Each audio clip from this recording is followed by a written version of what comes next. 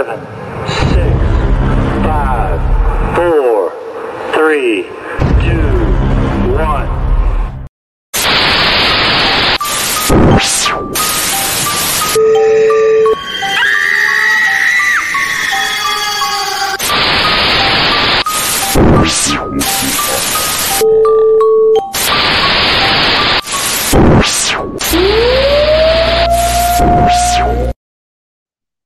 What's going on, everybody? This is AJ Capasso here with Coventry Circle Paranormal, and I'm here with my good friend, as always, Robin from Haffer Paranormal. That was so flat. That was no excitement. I am flat. He's a mope, I tell you. Oh, no, just messing with you. But we are talking with the source. Thank you so much for being with us and watching another episode. This is going to be a great episode. Unfortunately, we've had so many hurdles to get our guest on today, but he has been so awesome to us, and we cannot thank him enough. But first, before we get started, we just want to do some shout-outs real quick.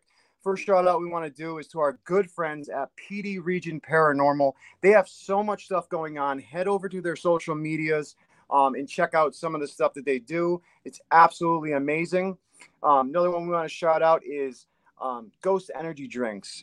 Head over there. They have some amazing creepy drinks like Swedish Fish, Sour Patch Kids. I mean, you name it, they got it. Orange Creamsicle, which I still want to try, Robin, to be honest. You know, it kind of sounds kind of good. I can't get any of them over here, so... I know, you're right. But it's all at all health food stores like GNC, stuff like that. So if you are in America, I don't believe it's in UK yet, but I'm not too sure, like Robin has said. But they also have pre-workout stuff as well. Another brother of ours is the Paranormal Consultant. Head over there. He has a great podcast with his friends, the Para Crew podcast. We had them on not too long ago, I believe last week. So definitely check out that episode and go check out their stuff. One thing we do want to say is Global Ghost Hunt. The website is up. It's www.globalghosthunt.com. Registration is available right now. So teams and researchers all around the globe, join us. Go to the website, go to the social medias, and even TikTok. And check out what we have to offer. Major production, major exposure for all the teams and researchers involved, and the locations. And that's one of the main things is keeping these locations on and keeping them going because, you know, it takes a lot to keep them up to par and not falling apart. Another one we want to give a shout out to is the P3 United States family. And we also want to give a shout out to the P3 UK division as well. P3 program is about para-unity. Great group of people that we are with right now from the UK and United States. So go on Facebook and social media. Check out the P3 program. It's absolutely amazing. Anyone is able to join it. So definitely check it out if you're a researcher and you're into having a family in this paranormal field and getting away from the competition. We also want to shout out to our good friend and brother from Huntophobia on Paraflix right now, Brian J. Laverty. We could not be more happy with the success that he is having right now. He's about to be on in the magazine Beyond the Grave, talking about Parapost, talking about Huntophobia, and talking about Global Ghost Hunt, which he started and is founder of that and Parapost. So that leads me into shouting out to where we are live right now. We're on Parapost Network Central on Facebook. If you like podcasts of the paranormal, please head over to Parapost Network Central. You can also head over to parapost.net. And you can even go to iOS or Android and download the Parapost app, which is basically an app you could share your stuff on, meet a bunch of great people, a community of paranormal researchers from all over. And, just join us. I mean, it's absolutely great. But no more delay. Robin, give our guest the proper intro he deserves. I will indeed. And hello to the V-Team Paranormal. Hey, V-Team. Thank you for watching. Today, we have on a massive guest for us. A true gentleman. A guy that I've been watching for years on end. I couldn't even tell you how many years. Anybody who's watched UK's Most Haunted on TV will know this man. Parapsychologist, forensic parapsychologist, absolute genius in the paranormal world. Can't give him high enough regard. Please welcome everybody, Dr. Ciaran Okeeffe. Ciaran! Ciaran. Finally, we got him Hi, on, baby. Robin. Yes. Hi, AJ. How you doing? How are you? How's the weather over there? Here, it's real hot right now. Yeah, very hot. It's getting to 39. What is that in your temperature? 90, is it? 90 plus? Is it? Yeah, it's Yeah. hot. Yeah, very like hot. that. But can I just stop you there? Robin introduced me, and that is by far the best introduction that I've ever had in my life, because you use the word genius. Genius of the paranormal. I've never been called that before. That's Honestly, I tell you, I loved it. When I watched every series of Most Haunted, I watched it all. And honestly, if there was someone that needed to be told or needed to be, debunked or whatever way you want to call it, you were the man for it. I used to love it because the one thing that I can't have as a paranormal investigator myself is walking around and everything that happens is paranormal. It's paranormal. It's paranormal. Or the word I despise is demonic. Yeah. Everything is not a demon. I don't care what you say. Yeah. And it's good to have someone like with your knowledge that can walk around with a team like that, especially when it's on TV, and say, right, yes, something did happen there, which maybe can't be explained, but maybe there is an explanation for it. When you were able to measure and gauge, like, any drafts that were coming into a room and things like this, you've got to be able to do that. Yeah. I appreciate it. I mean, all I was doing was lending, in a way, balance and kind of a skeptical perspective, but skeptical doesn't mean cynical. And as you guys know, when we're talking about ghost hunting, if anything, skeptical is the best way to be. The fact that you're open-minded, but you're questioning the evidence that's presented to you. And I think that is the case for most ghost hunters. And I've always been a ghost hunter as well as a parapsychologist, and they're two kind of slightly different things. But, I've always gone into the ghost hunting side of things as a skeptic, questioning but open-minded, and yeah, loved it. Loved my time on Most Haunted. Absolutely. It was brilliant.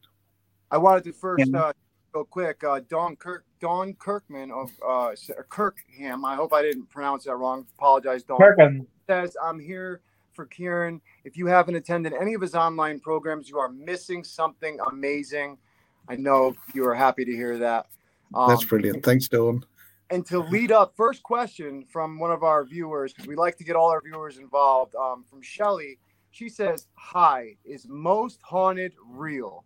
I figured I'd let you answer. Yeah, why not dive in at the deep end? That's what a question to start with. Yeah, why not start with that question? The answer is yes.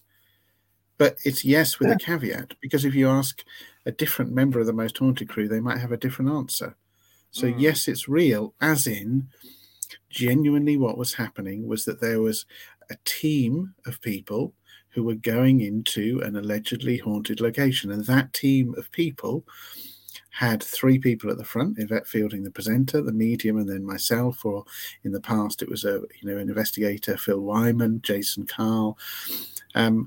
So it's the three of us, but then you also had the team, which is the cameraman, the sound man, etc., but spending the night in a haunted location. So in terms of Shelley's question, it's real for that reason, that we were genuinely investigating. It wasn't, yes, you got 50 minutes or an hour edited down from 10, 12 hours of footage, but also repeated footage because you got lots of different visuals going on around the location. So yes, it's edited down, but it's not scripted. It wasn't prepared or anything like that. It's genuinely we're going and investigating. But I think from my perspective, and a lot of viewers will know, I remained skeptical and at times somewhat cynical about some of the evidence that was captured, about some of the claims that were made by individuals on the show in terms of what they experienced, whilst at other times there might have been interesting things that were completely missed, where people said, oh, I feel a bit weird when I walk into this room. I don't feel right. I feel a bit emotional. I'm going to stop.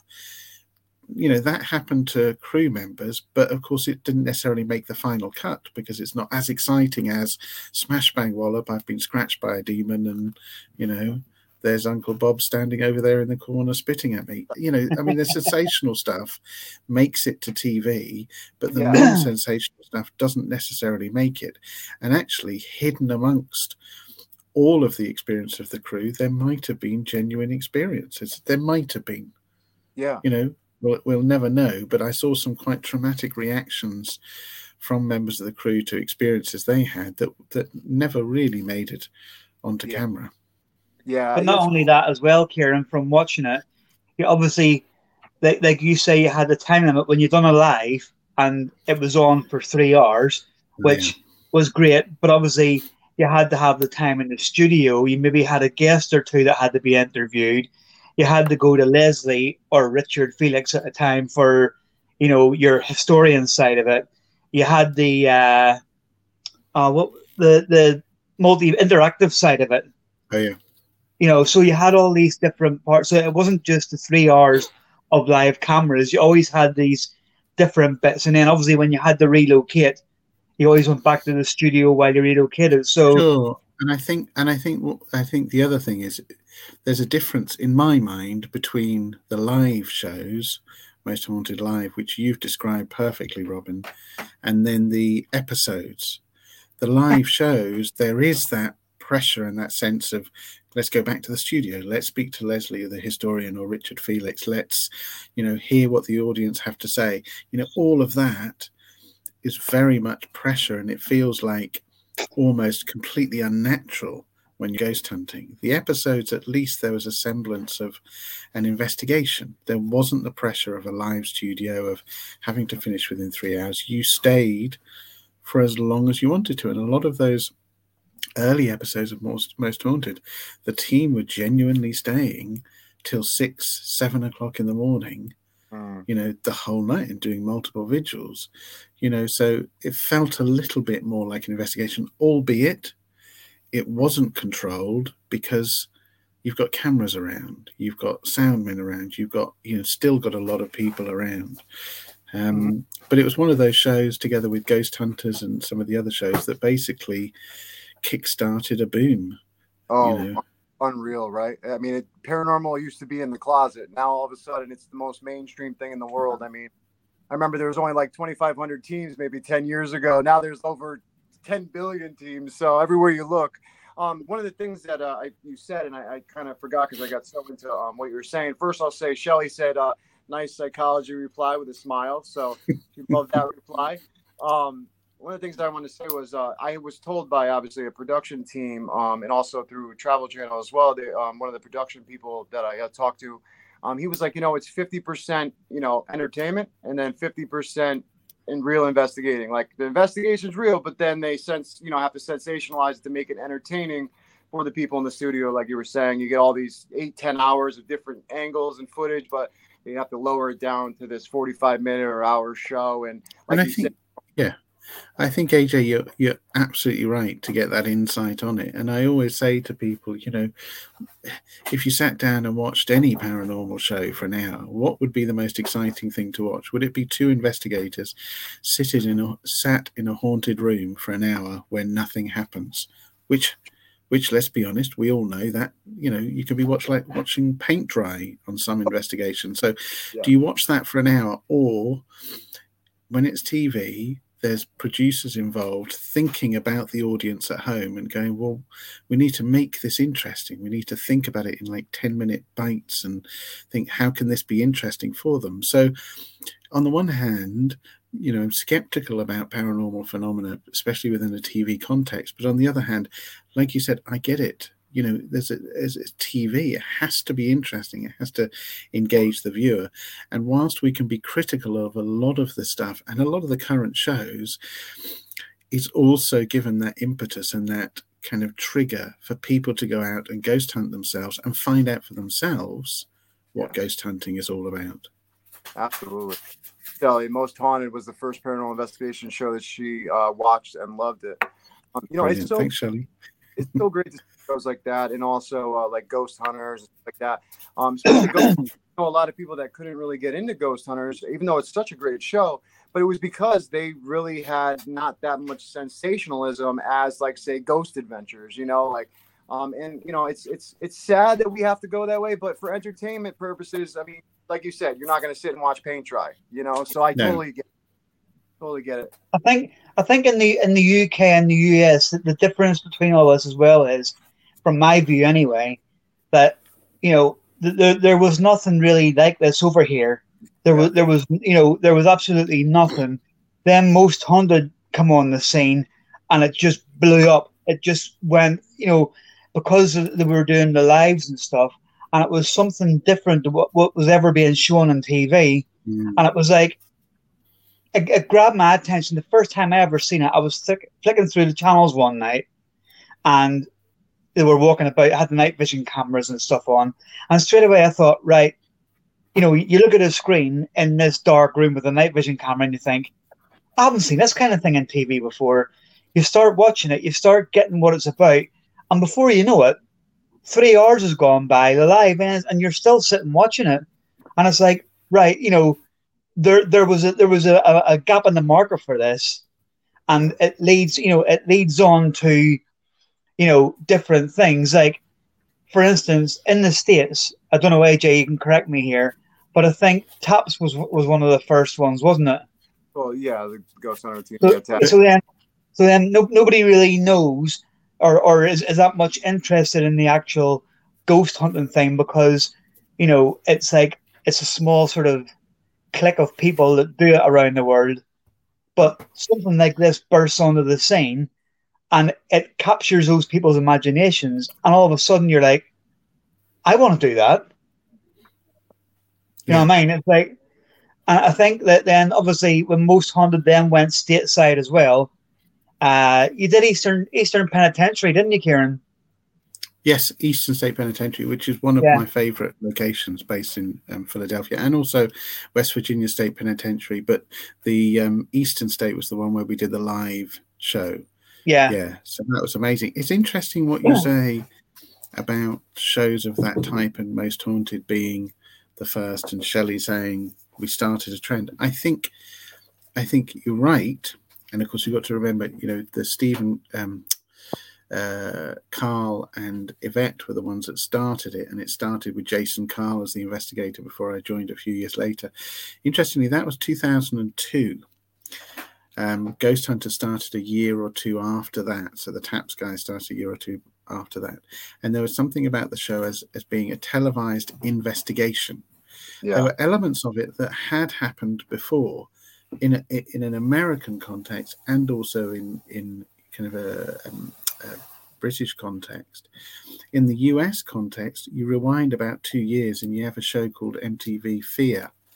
So it's a show called Fear, where effectively it was almost like a game show in a way, but it was contestants, like a group of 5 or so people left in a haunted house or haunted location for a period of days, and things happen to them, or CCTV happening, or those sorts of things.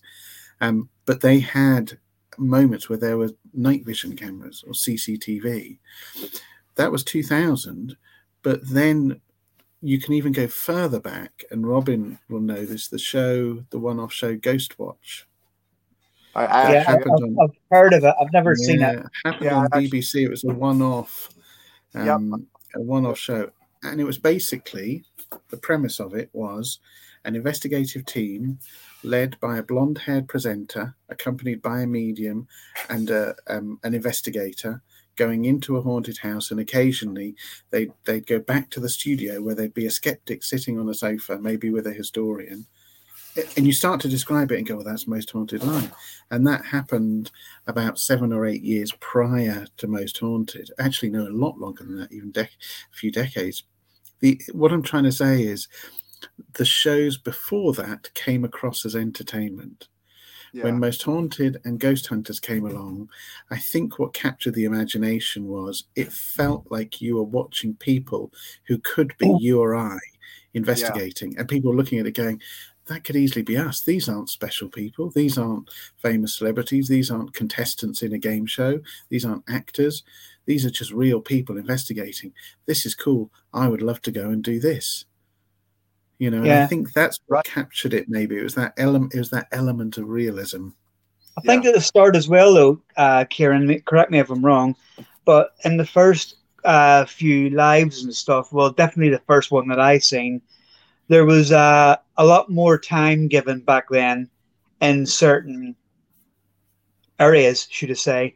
Like when obviously when they're doing a walk around, I found that, towards I know most haunted are still going online, but towards the end of the living TV era of it, there was you'd been walking maybe from one room to another, and it would have cut back to the studio for a bit, and then would have come back to us when you're in that room. Whereas when I started watching it, there was a lot more time given. If you were in a room, there was a lot more time given to the investigation in that room. And then if you walked from there to another room, it was all sort of live as well. It wasn't as much studio time. And I think that's what caught me, because it was like, you're watching something, well, me personally anyway, I'm watching something on TV that I've literally never seen before. And not only have I not seen it before, but it's not recorded, it's live. Yeah. Do you know what I mean? So if something happens, and you see it on TV, if there's a chair moves or something, it's like, it's not, you're not thinking to yourself, right, well, that's it. It's like, that just happened because it's live. And that's what really intrigued me to start with, was the fact that it was being done live. Yes. And I guess the key thing is, you're absolutely right. At the time when it started, 2002, and then Ghost Hunters 2004, and with the live shows that they both did, it was happening at a time where live was almost unique. It was almost reserved for sports events, maybe, and that sort of thing. Now, when we talk about shows being truly live or being live streamed, as we are, live streamed on YouTube, through Facebook, through any social media platform, it's almost, it's not apathy, but we just kind of go, yeah, it's nothing special, to have that. But I think you're absolutely right, Robin. There was something about that time that it was that live sense of you're following the action with less cutting back to the studio. You're just going, wow, this is happening right now. This is absolutely amazing. And especially, I remember we did a Halloween special at a place called Clitheroe, which is associated with witches in a particular area of England. And on the particular night, we were at a place called Tynedale Farm. And everybody asked me about my favourite episode, and that was one of it. It was a live episode, and we're at Tynedale Farm, and over the course of about an hour, we went from a crew of 12, 13 standing in the room witnessing kind of a seance type setup. 12 or 13 of us was reduced down to about 3 of us, because people were fainting, were collapsing, were overcome with difficulty breathing. It was just, the moment just kind of caught everybody. And it was a lot of it made of it being paranormal, and everybody else thinks it's paranormal. I had my own reasons as what I think was going on, as always, skeptical explanations. But it was just one of those moments where people got excited because they're going, this is actually happening. The cameraman has just fainted and the camera's crashed. And basically you got dead air for 2 minutes. It was just a black screen on people's TVs at home when they went, what? WTF? What just happened? Amazing time. I had a little bit. I must admit, I'm going to hold my hand up here. I had a little bit of a of a thing that I used to do was I went to a lot of the locations that most haunted have been to that are in my vicinity. As in, I've been to Clitheroe quite a few times with the castle keeping the hill and stuff. Oh yeah. And all over Pendle Hill. I went to Lower Wellhead Farm, parked the car, went partly up the hill, stuff like that. Because obviously it's quite near to me, it's quite local. Of course. But my favourite place, and I know obviously we're going to talk about more than most haunted on this, but my favourite place that you did, and I want to go to, was Woodchester Mansion. Oh, fantastic place. Amazing place. So for those not familiar with Woodchester Mansion, effectively you've got this old mansion, and what makes it truly unique is from the outside, it looks complete. It looks like a stunning. I more think about it looking like a cathedral, but it's this enormous mansion. From the outside, looks fine, but on the inside, it's just nothing. Basically, is it? You know, you've got the floor place, but there's actually not. It's almost like an empty shell of a place. But also to get to it, you're going down a drive, you know, and it's kind of like it's an archetypal horror journey, isn't it? To go down the driveway as you get to Winchester Mansion. No, it's absolutely brilliant place. Brilliant place. Can I just ask you as well, Ciaran, while we're on the subject, and then the part in that mansion when you, I think is we're in the loft part of it. Hello, Brian. And there was a stone thrown, wasn't there? There was a rock or something thrown across camera. Yes. Yeah. Yeah.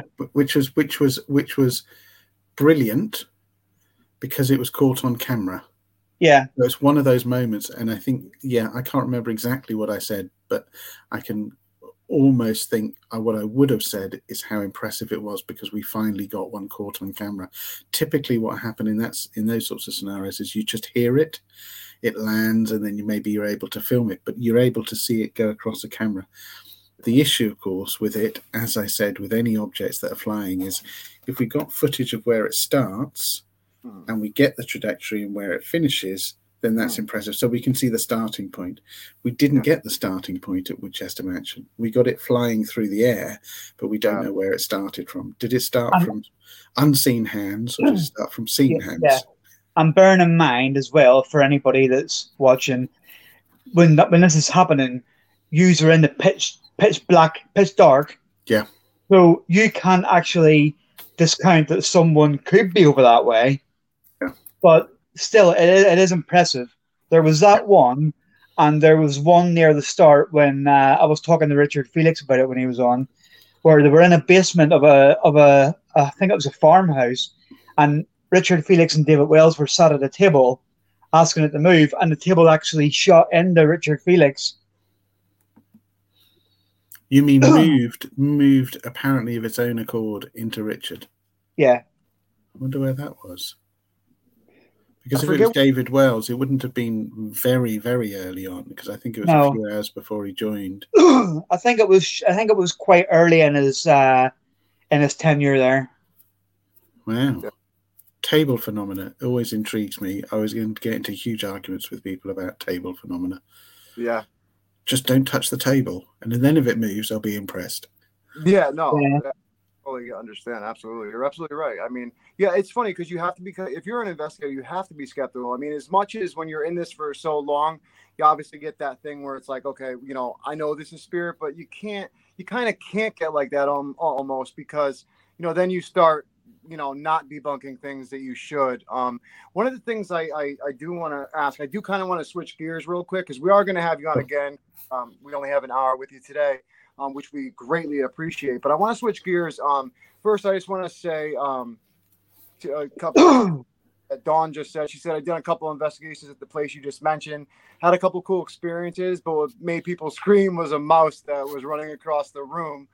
And then Stuart said he used to be a part of a paranormal group, and they did Woodchester, as it is down the road from them. And it's an amazing place. And he said they did deliver a couple, deliver a couple unexplained events. But one thing I did want you to talk about a little bit was how you got into this, what intrigued you to be in parapsychology, like, and what was an experience that you had that maybe forced you into this or got you into this field, if you don't mind asking. Yeah, that's a brilliant question. I guess very, very early on, my parents were genuinely concerned about my reading material. I was fascinated by ghost stories. And even as a young boy, I was reading the works of M.R. James, H.P. Lovecraft, James Herbert, the UK author, Stephen King, even some of his short stories, Clive Barker a little bit later on. So there was something that I was fascinated by ghost stories. But then fast forward, and I was a voracious watcher of paranormal documentary type things. So there was a show, Arthur C. Clarke's Mysterious World, that was around when I was a very young teenager, so 11, 12 years old. So I loved that. But then actually the turning point for me was 1984, age 13, and the movie Ghostbusters came out. That was it. You know, I had never had any aspirations prior to that to be a parapsychologist, and that film came out when I was 13, and I thought, no, that's what I want to do. I want to be a parapsychologist, you know, and hoped that one day I would be like Dr. Peter Venkman and have my proton pack and all that jazz.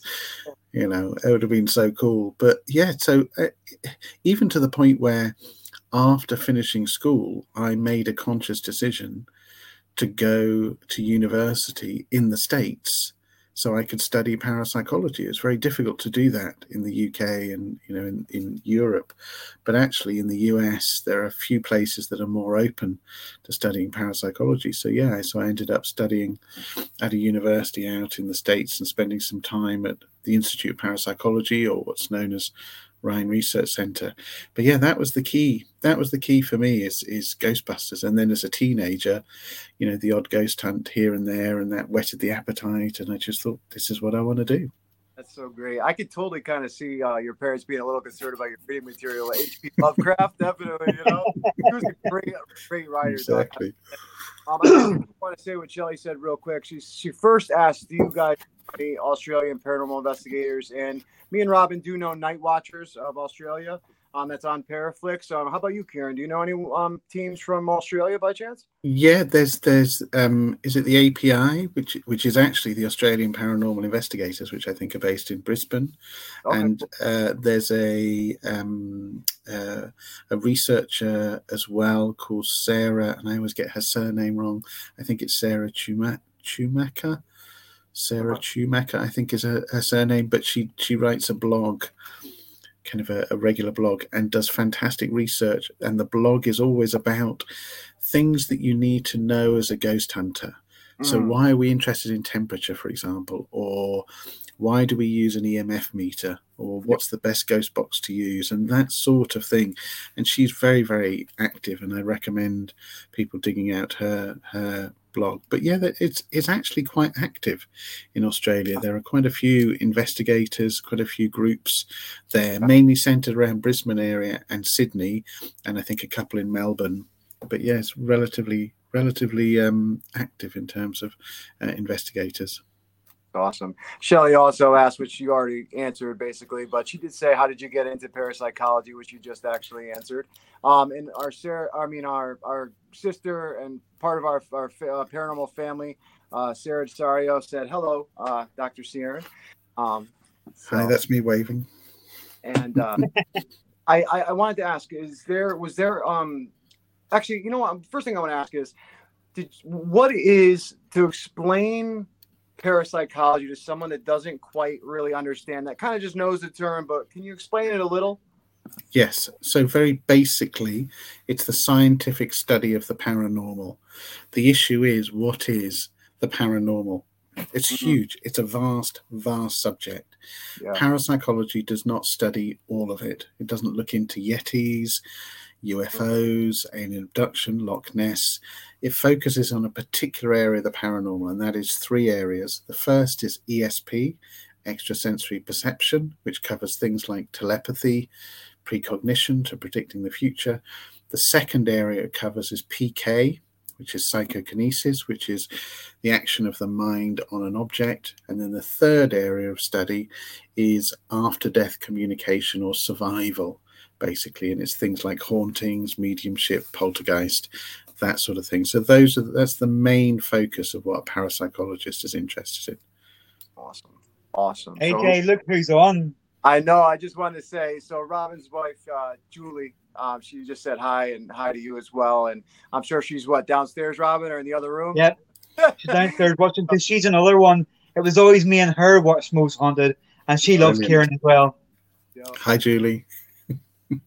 So, Robin, go ahead, ask friend, please. I was just gonna say, is there anywhere in the UK, Ciaran, that you haven't visited that you would love to go to do a ghost hunt? Whether it, obviously you've practically rinsed the UK with Most Haunted. Yeah. There are still places left, you know, in the UK and in North America. So in the UK, my dream location is the Tower of London. Ooh, that's You know, beautiful. when you think about locations, absolutely that would be a key one, is the Tower of London. You know, if you rewind back about 20 years, very few people remember it, but Halloween about 20 years ago, just before Most Haunted, or maybe just the year before Most Haunted was started, there was a live ghost hunt from Tower of London. And it happened. It was interesting, maybe not the most engaging show, but unfortunately, the crew and the team involved did not do what they should have done, and they didn't adhere to the rules of the Tower of London. And it's almost as though from that day, the Tower of London shut its doors to investigations, which is annoying to say the least. So Tower of London definitely in the UK. In North America, there are so many locations, but we covered quite a few, and I've done investigations over there. I actually did investigations as well with the Taps guys as well, quite a few years ago, 15, 16 years ago. We did an investigation in northern Florida at the time. But I've always wanted to go to Alcatraz. Me too. That seems like You such a know, great go to, yeah. amazing location. I was very close to there when we did Winchester Mystery House, Oh, which was don't. kind of Stop it. Robbie's dream right there to go there. Is that a dream, really? That's to go there? that's my ideal location. Oh, it's superb, absolutely superb. So, yeah, we were there. Is it San Jose in California? Yeah, San Jose. Yeah. Yeah, which is just down the road from San Francisco where Alcatraz was. And I'm just kicking myself that I didn't stay a few extra days and go and spend some time at Alcatraz. But Winchester Mystery House, what a place. What an absolute place. And I remember the walk up to it. So I hadn't seen it. I'd seen it online, but hadn't visited. You know, I arrived in San Jose, got over my jet lag. The first day, walking up the road to see the Winchester Mystery House. And as I approached kind of the front of it, it was a surreal moment because I bumped into an actor who I have the greatest admiration for, Giovanni Ribisi. Oh, wow. This actor was just standing there in the front of Winchester Mystery House, and I went, "Oh, hi, Giovanni," and he went, "Hi," and then just walked off. And I thought, this is surreal. Here's a location that I have seen and thought, how amazing would it be to investigate? And I'm almost being greeted at this Winchester Mystery House by this amazing American celebrity, Giovanni, and then walked. Me now. Exactly. But then walked into the house, and you're right, you know, Robin, in terms of your excitement, it was like being a kid in a toy shop. It was just phenomenal, absolutely phenomenal, really was. I spent quite a bit of time there when we weren't filming, just walking around with my jaw open, just going, Yeah. I cannot I told believe you, AJ, I used to like Ciaran. I tell you, that place, just the construction of that place and the way that was built is just mind blowing. I mean, it's amazing that she didn't get sent. The lady, when she was building it, it's amazing they didn't put her in a nut house, to be completely honest. Back in the days, I mean, the house is just absolutely amazing from what I've seen from videos and stuff like that. I haven't got to go there, which I would love to go there. I just haven't had the chance. But I tell you, it's absolutely amazing, like you said, and that seemed like such an awesome experience to have. Amazing. And I picked up an old 1930s, was it 1930s, 1920s postcard of the Winchester Mystery House there as a souvenir. And when myself and my wife, we had our second born little girl, when she got to about the age of, I can't remember, 4 or 5, we were looking at the postcard thinking, should we sell this? Sign it and sell it? Is it sort of thing somebody might? And then we're like, well, no, maybe we shouldn't, not sure. And then my little girl came along. Yeah, she was about 4 or 5.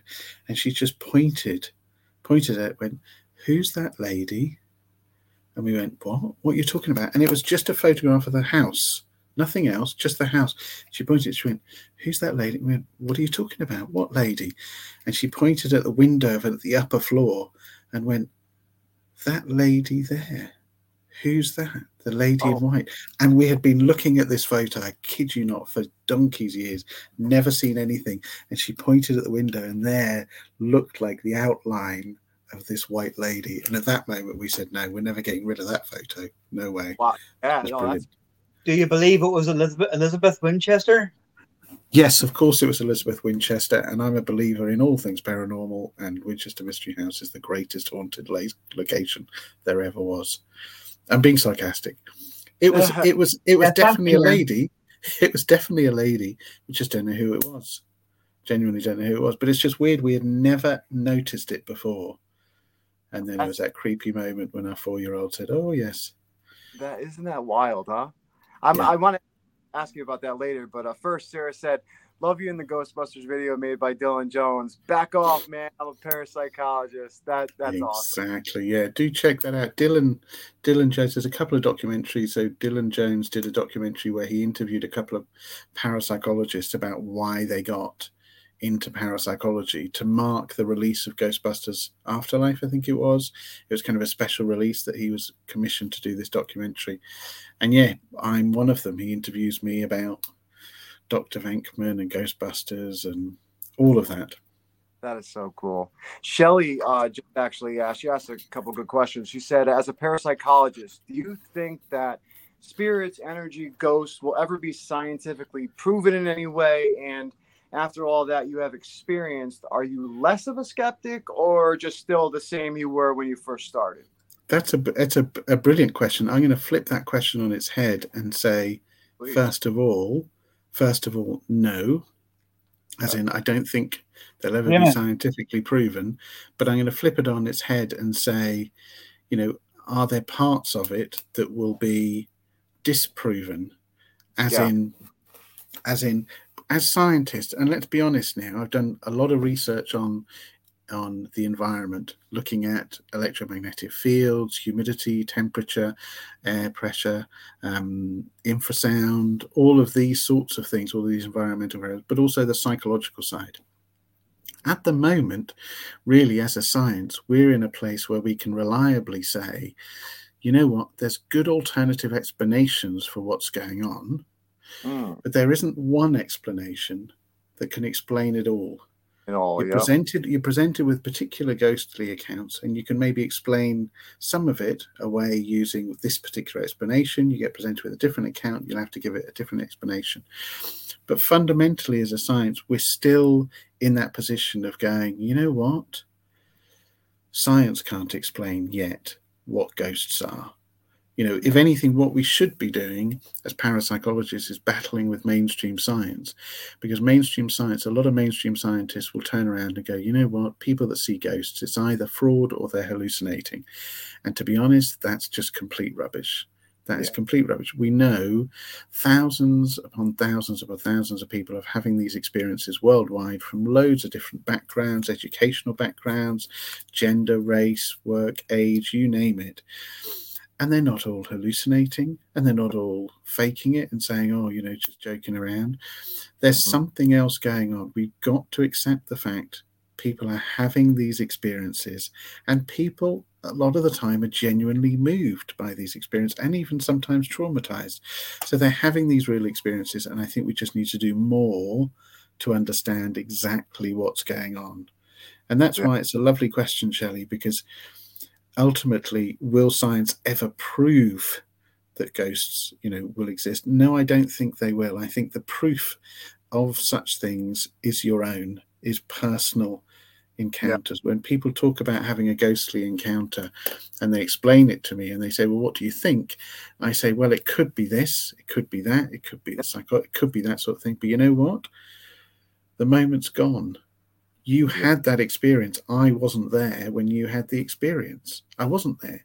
So all I can do is offer alternative explanations. If you then still walk away and go, no, actually, I think it was genuinely a ghost, there's nothing I can say about that. It was your own experience. And I think that's where the best proof comes from, is your own personal experience. And it can be subjective, as in you experience and feel it, or as I know in terms of your investigations, it can also be a personal experience, but something that you witness, as in the use of a gadget or a ghost box or something to get communication. Yeah. So yeah, it's a great question. And the last part was, am I less of a skeptic?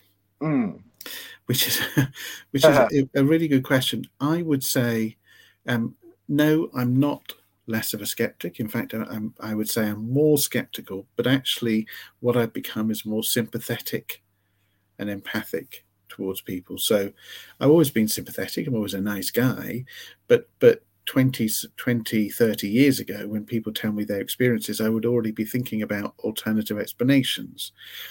But now, having been through hundreds and hundreds and hundreds of locations and investigations, I've witnessed people having what they feel like are genuine experiences, and I'm sympathetic to that.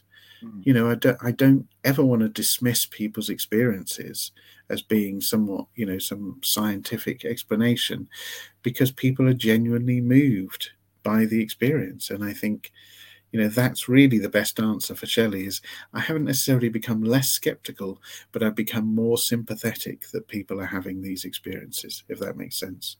Absolutely. And I think it's great to have that on your team, because my team that I have is only a small team, and my mother-in-law is actually on my team, and she's my skeptic.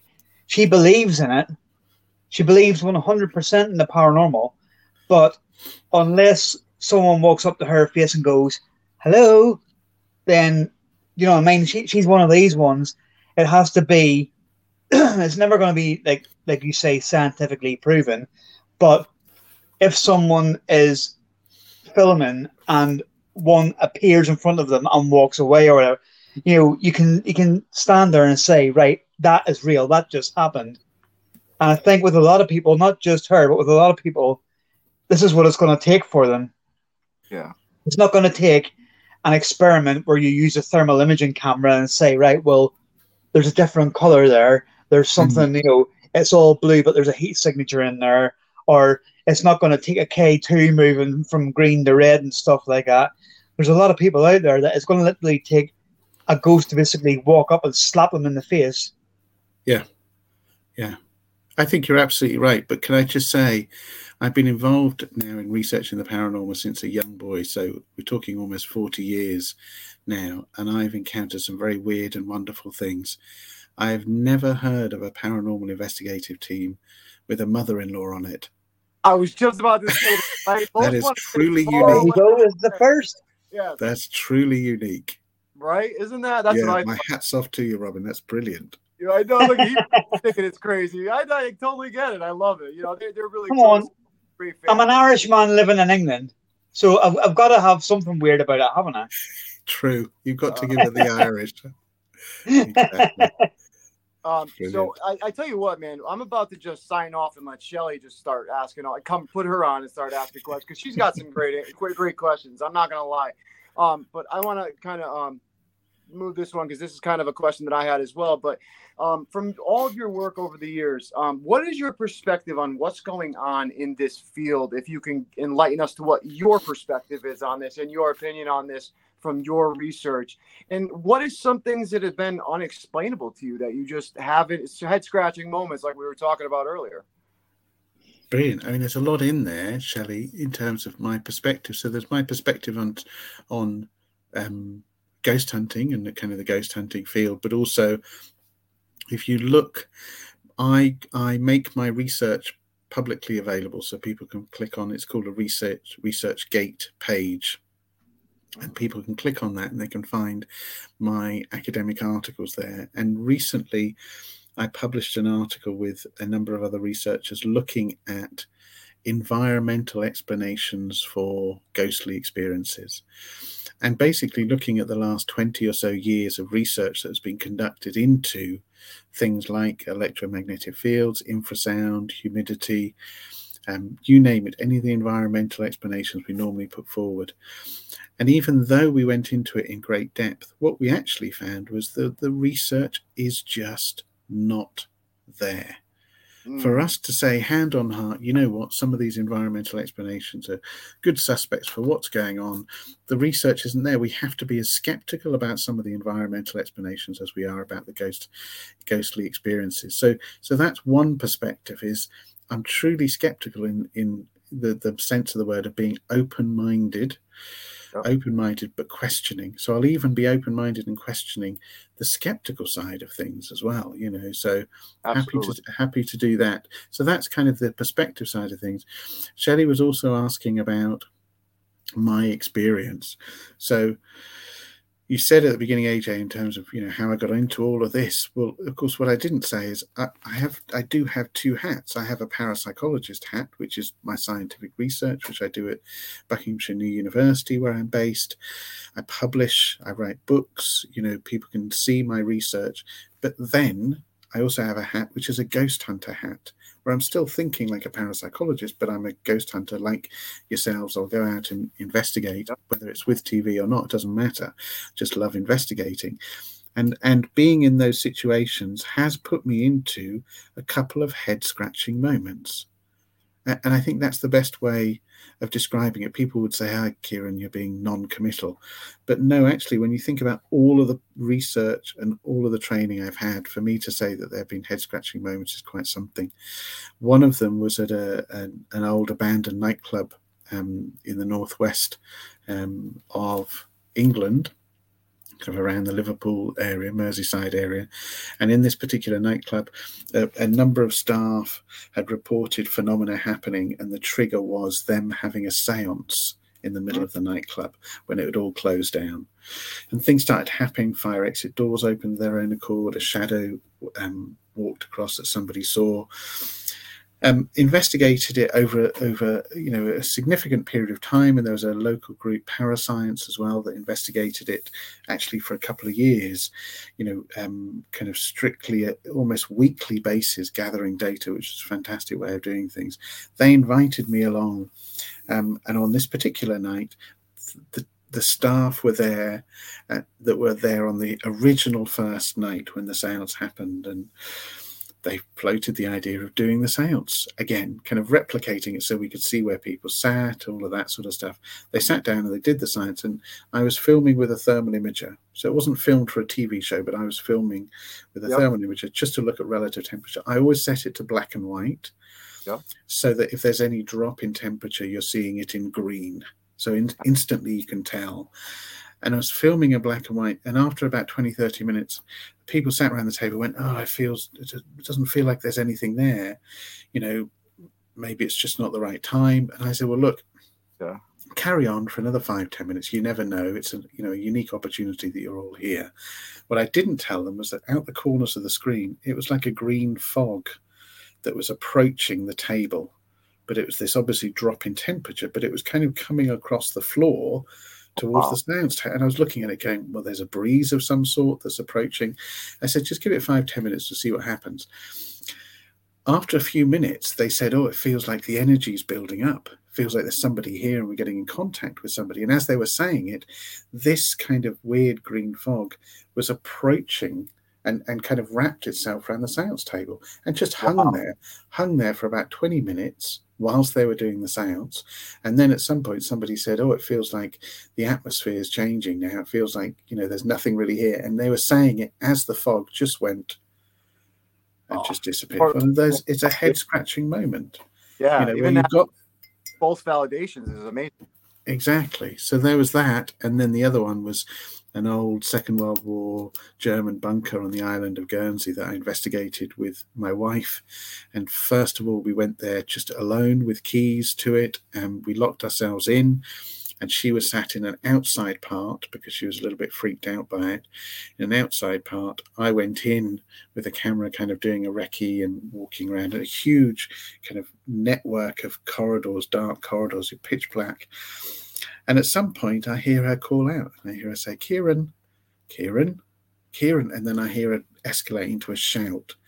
Yeah. So I ran back to where she was, and bear in mind, it took about 5 minutes or so to run back to where she was because of this network of corridors in the pitch black. When I got there, she was white as a sheet. She said she'd been sat down outside, but within the fenced area, and she heard footsteps approaching her. Wow. She said, "Ciaran, is that you?" The footsteps stopped, shuffled, and she said, "Ciaran," and looked round the corridor to where the foot sounds were, and there was nobody there. And that's when she screamed out and called out, and it took me 5 minutes to then get back to where she was. And it was one of those moments where you just go, well, I didn't have the experience, but I know there's nobody in here because we had the keys to it. There's no way of getting into a Second World War bunker. You just can't do it. You know, this place was completely locked down.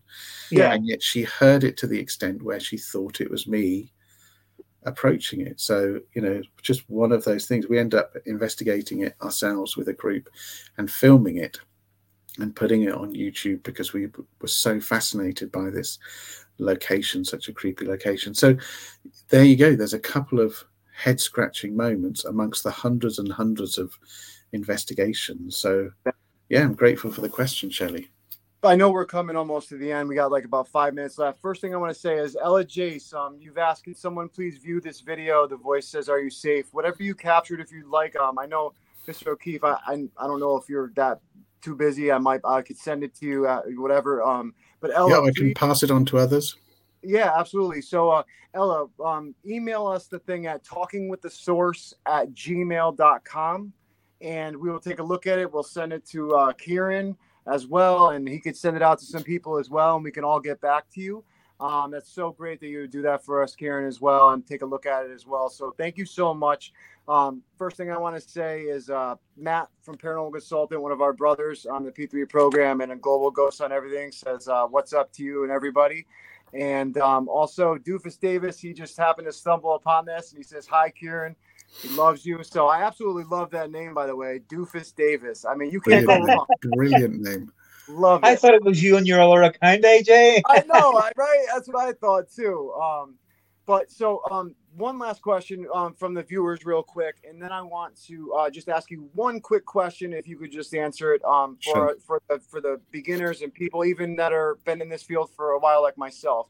So the first question or last question from the viewer I wanted to ask before we let you go is, question for all you. Really, do you believe that Ouija boards actually conjure up spirits or anything else?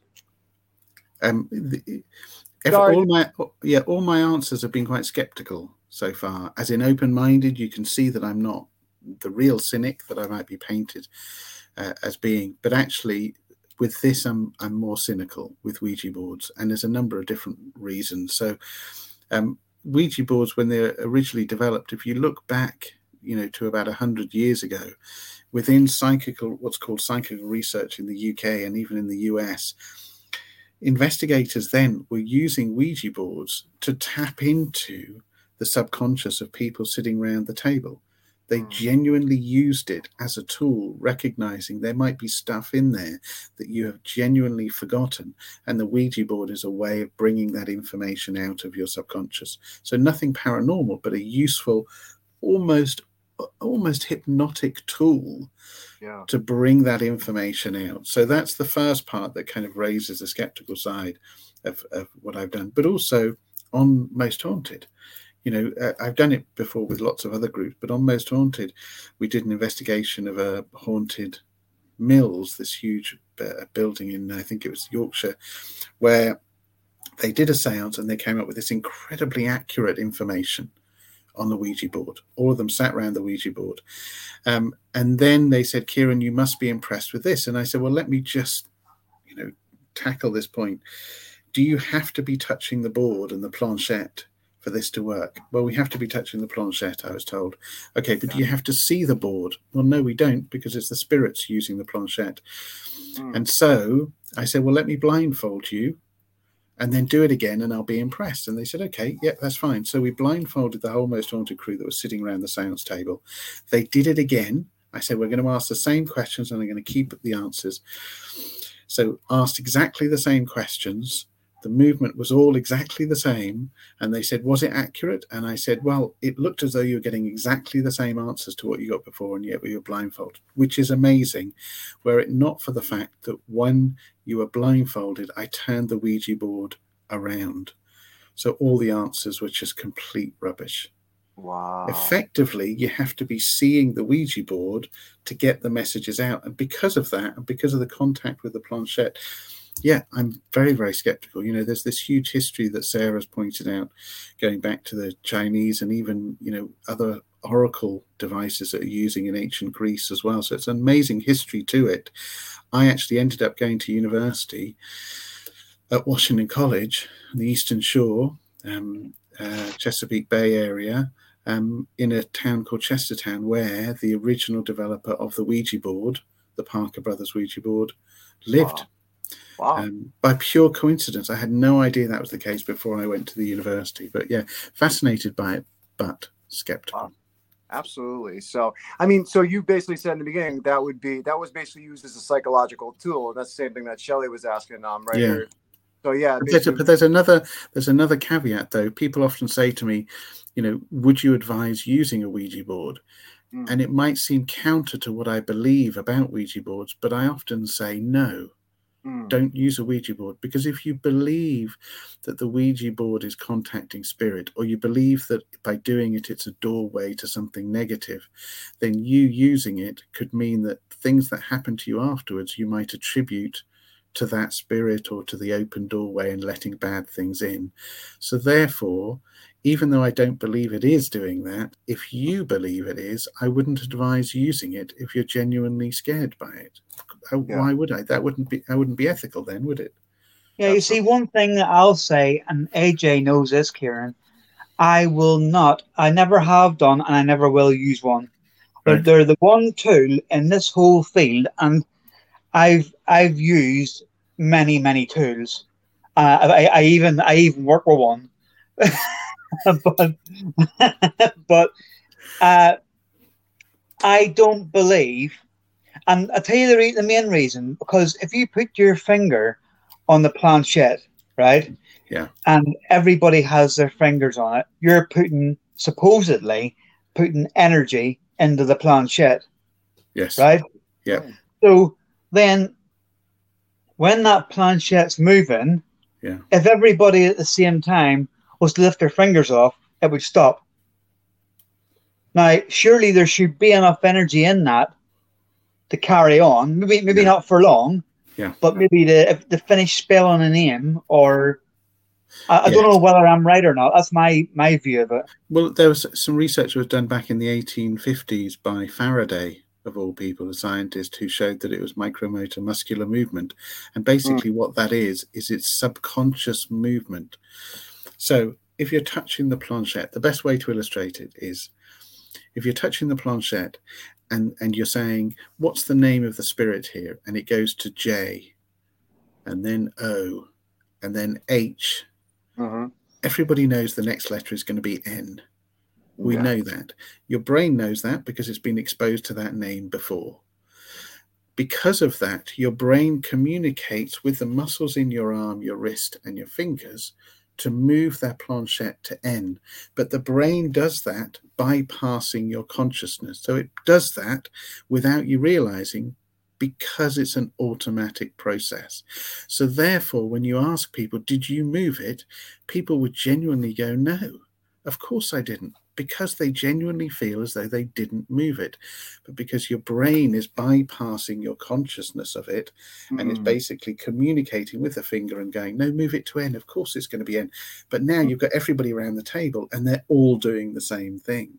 So they all feel like it's not moving. And that's why it's such an effective tool, because you can be sitting around the table doing that and all feel like we're not moving it. We're genuinely not moving it. It almost feels like it's taking itself.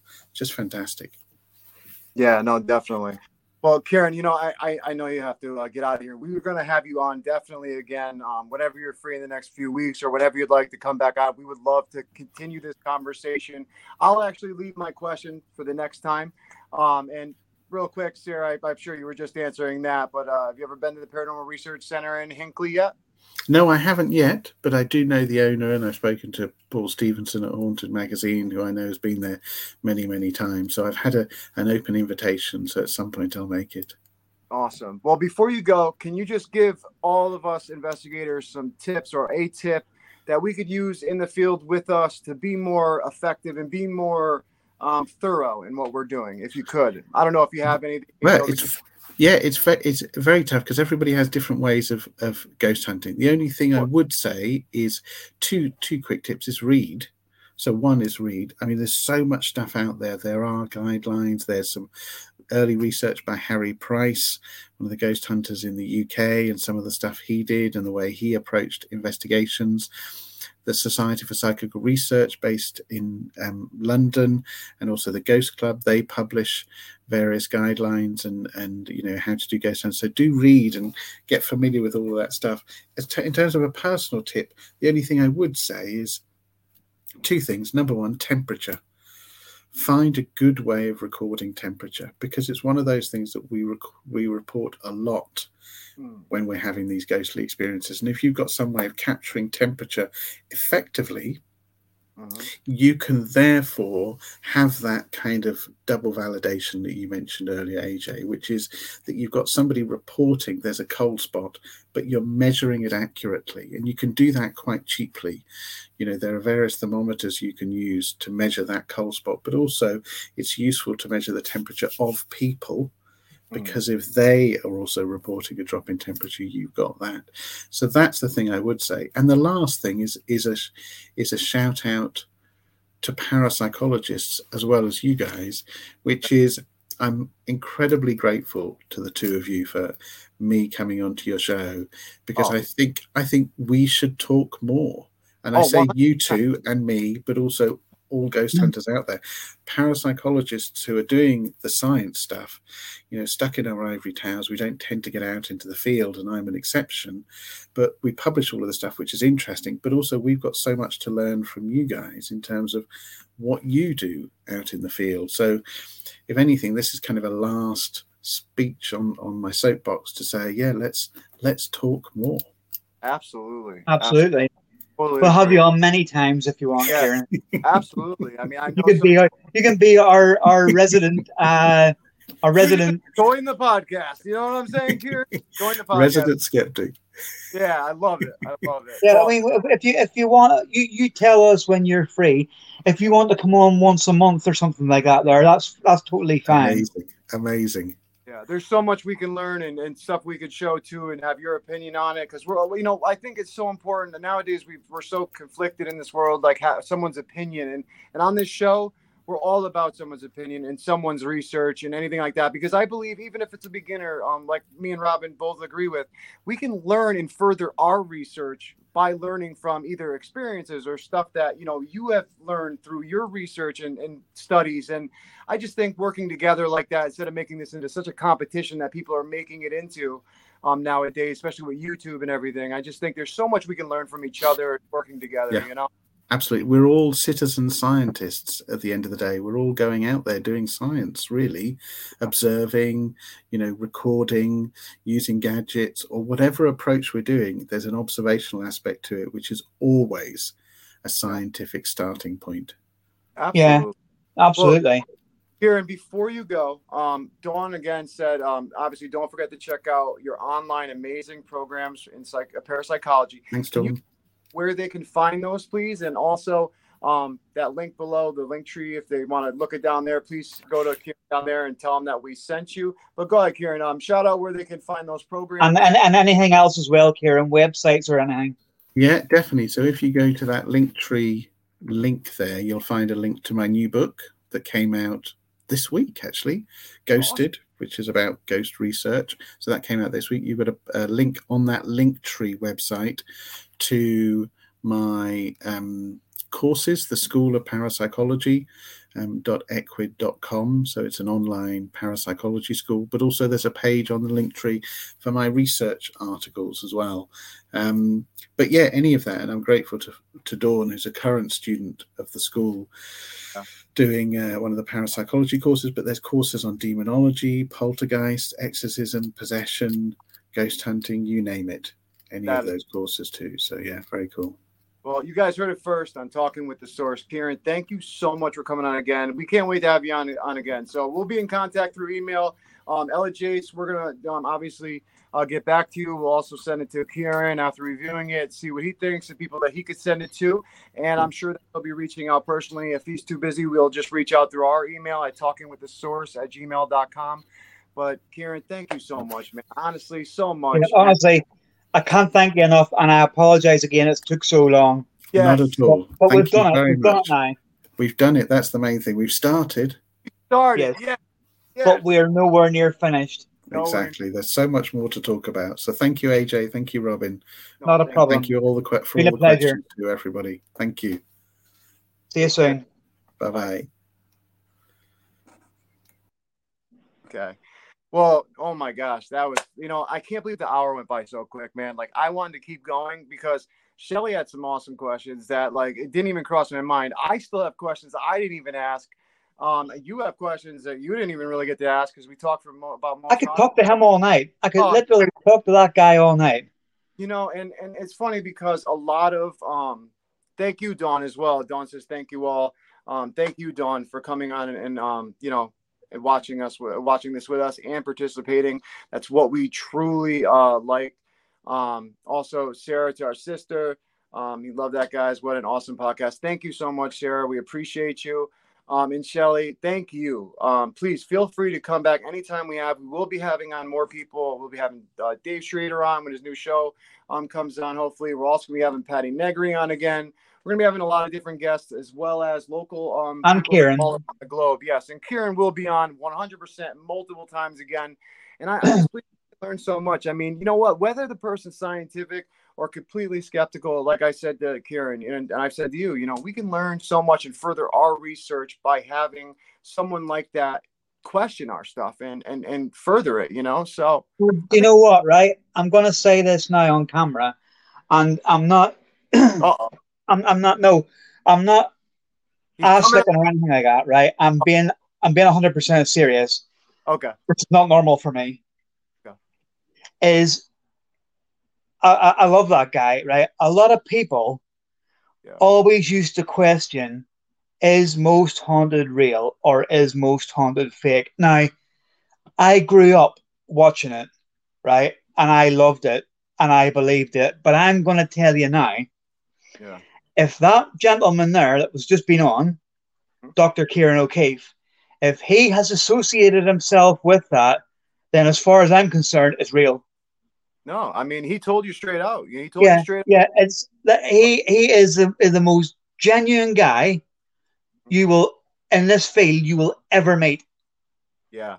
No, honestly. I mean, right. He's been so helpful with all the things we've been dealing with and you've been dealing with emergency wise and rescheduling. I mean, for him being so busy to come on 2 days after, I mean, he's just awesome. I mean, we got to talk to him a little bit before this, and you know what? I just totally cool. I can't wait to have him on again, man. So, I'm glad that and not only that, but when I joined up with you on this and I started booking in guests, he was always one, and I've been emailing him trying to get a hold of him.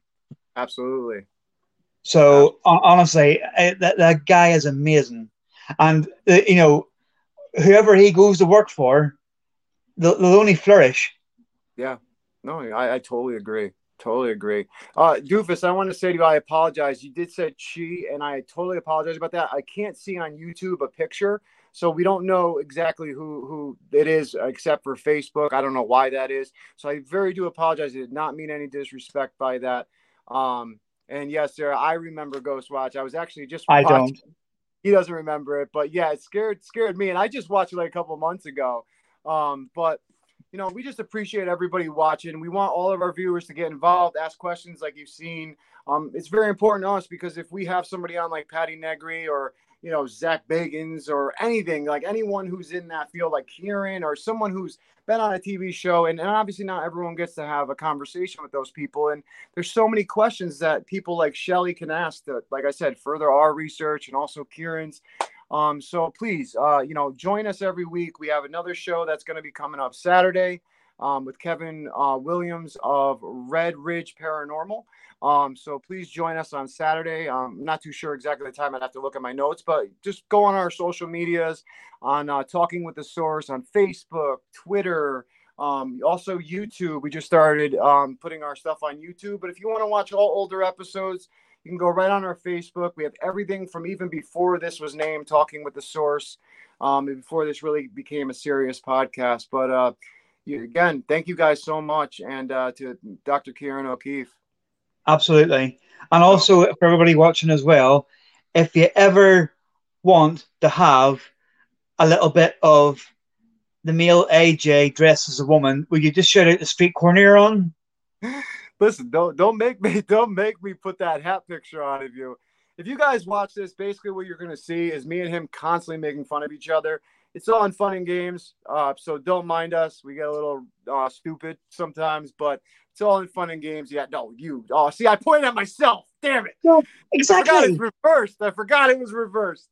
But anyway, guys, this has been another episode of Talking with the Source.